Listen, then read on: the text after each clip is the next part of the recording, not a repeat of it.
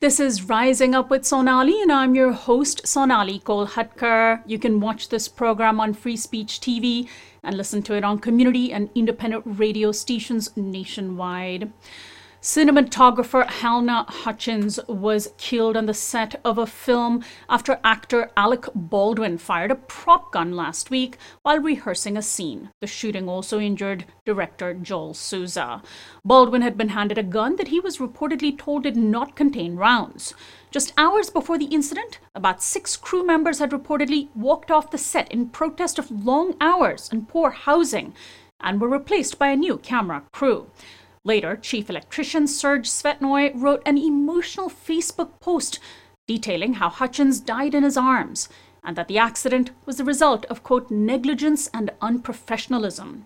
The incident, which has garnered headlines, came just as IATSE, the union representing 60,000 film and television crew members, had accepted a new labor contract that its members are expected to vote on. On-set crews have been fighting against grueling and unsafe working conditions. We turn now to Sarah Hughes, staff writer and organizer at Labor Notes. Her recent article is entitled Shocking Death on Set, shows what's at stake in IATSE film and TV crew contract fight. Also with us is Faye Weichel, a first assistant camera and member of IATSE Local 600. Welcome to the program. Thank you. Thanks for having me. So let me start, Faye, with you first. When you heard this news about what had happened on the set of the film Rust, did you immediately make the connection that this might have been linked to the fact that there were corners being cut? I mean, I had to assume, frankly. The moment we heard with a little bit of details, I found out about it Friday morning when I woke up for work, and yeah, I mean, I was immediately worried about it being an indie film. I mean, I've been on plenty of shoots where I flipped cars, I've blown things up. There's ways to do these things completely safely, and something like this is not something that should have ever happened. It's not, and there's so many checks and balances to catch these things, The Los Angeles Times on Tuesday, I don't know if you saw this, Pete, the LA Times on Tuesday had a profile of a person who was touted or who had been sort of recruited to potentially take the job of handling guns. And after he asked about budgeting, about staff, and realized that they were cutting corners, he refused the job and said that he wasn't at all surprised that this happened. Yeah, I mean, there's, not even as serious as issues as gun safety, but there's been other I've turned down jobs because budget issues, obviously nowhere near as comparable to this, but it's all so avoidable and there's no reason for it.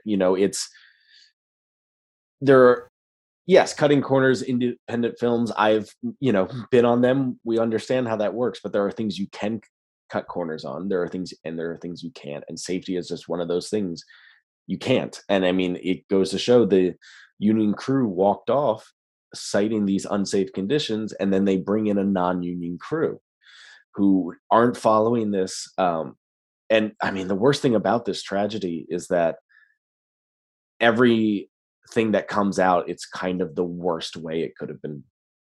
The worst thing, the worst version. Sarah, I want to turn to you. You wrote a piece in Labor Notes detailing this contract fight with IATSE, this union representing 60,000 approximately film and television crew members like Faye. What have crew members, what have union members been asking for? What have their concerns been in working on the sets of these, of these television and film crews that bring Americans, millions and millions of Americans, the shows we love to watch, the movies we love to go see, that obscures the conditions on the set? So what were the demands of workers?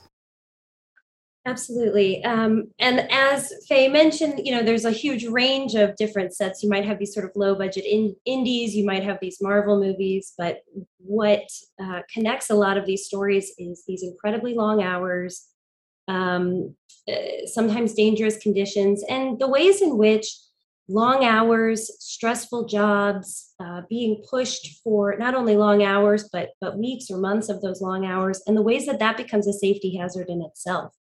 The way that exhausted driving, drowsy driving has led to deaths and accidents of a lot of IATSE members over the years. Stories of people, getting infections from not being able to use the bathroom throughout the day, people skipping meal breaks, people getting strokes and heart attacks from stress at young ages. These jobs take an incredible toll on people's bodies, and they're not treated that way. And I understand that a lot of the production budgets, that there are penalties for forcing people to miss meal breaks, for example, but the companies would rather pay the penalties. But I mean, they could use that money to just hire more crew too, right? That's right. Or build in a longer shooting schedule. There's no reason why those meal penalties couldn't just mean a 21-day shoot takes a week or two longer.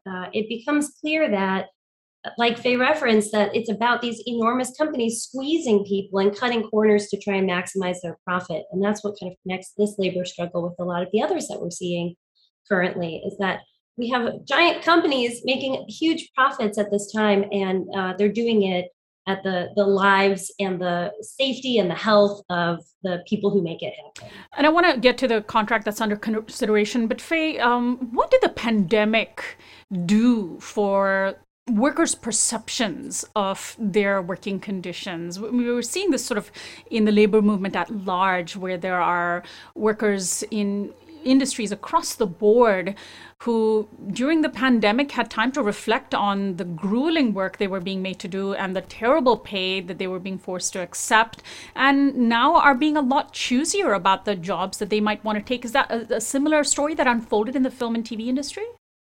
Yeah, I think completely. A lot of us we came to this industry because we do love what we do, and go from job to job to job, and never, it's not like being a teacher where you have, the summer off or anything. You would just keep working, especially now with the all these streaming services. The sort of traditional start in July and in, early spring for broadcast television, that's just, we're shooting year round now.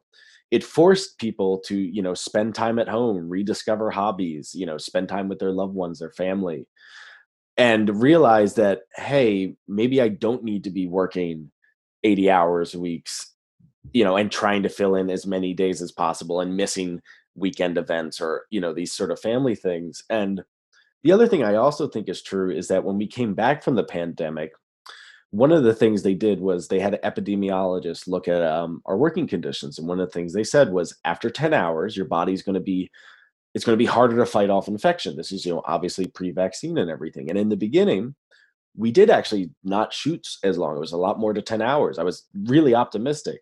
And then about 2 months in, that was utterly out the window and it was back to normal.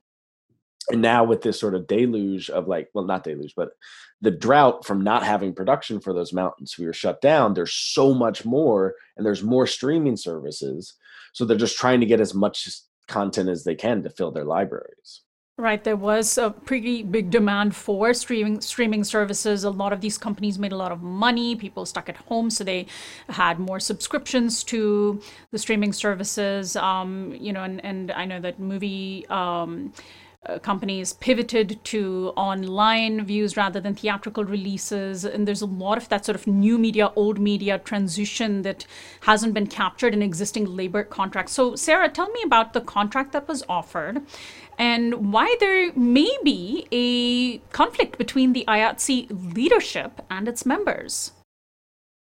Yeah, so a tentative agreement was reached for the Hollywood Basic Agreement, which covers the 13 Hollywood locals and a couple of the national locals like Faye's Local 600.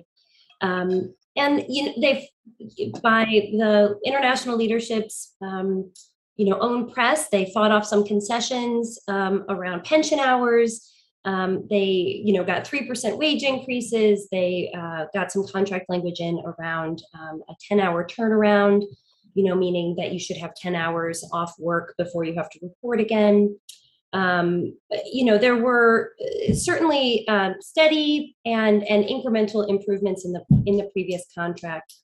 What's interesting, that is, I think, particular to the 2021, our sort of post-pandemic, the sort of Striketober feeling that we have is workers kind of understanding that both how much money is being made off of them, realizing that their lives are not all wrapped up in work, like I was referencing, and feeling like the international leadership didn't necessarily get as much as they could have, particularly because back in early October, we saw a 99% vote to authorize a strike. And so there was a mobilization that, IATSE had not seen before in the Hollywood locals and across the country, actually, for related agreements.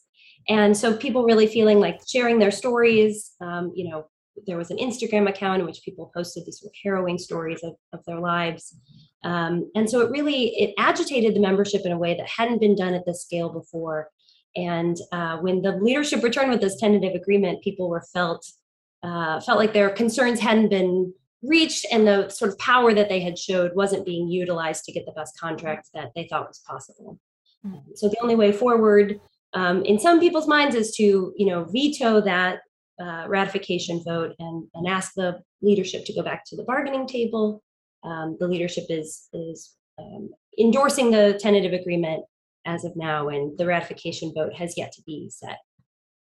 So I understand that the union, which is IATSE stands for the International Association of Theatrical Stage Employees, is one that has a long history. There's never been a strike, and yet there's this feeling for this particular moment, and you wrote about this in your article, Sarah, that there was something like 90%, and Labor Notes has covered it, 90% turnout for a strike authorization vote.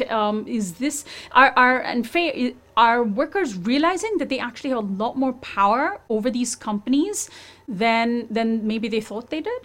What I think is really interesting, with this sort of strike October feeling we're getting, there have been waves of strikes in the past, but this one does feel different in a way that they're kind of all building off of each other in a way that hasn't been true in the past. So yes. So let's also talk about what it is that may end up nixing this contract. There are, I understand, a few weeks for union workers to vote on this contract. What will be deal breakers? Sarah, do you think that the union membership is going to accept what its leadership has negotiated? So what's actually interesting is, the film and television industry is governed by a lot of different master agreements. In this case, the Hollywood Basic Agreement came to a tentative agreement. The area standards, which covers folks outside of New York and LA, is still being bargained. And just earlier this week, or maybe over the weekend, the International came out and said that they're actually going to wait to vote on those together. So just like those actually 36 locals voted to strike together, again, with that 90% turnout, 99% voting yes. I mean, just incredible numbers for any union.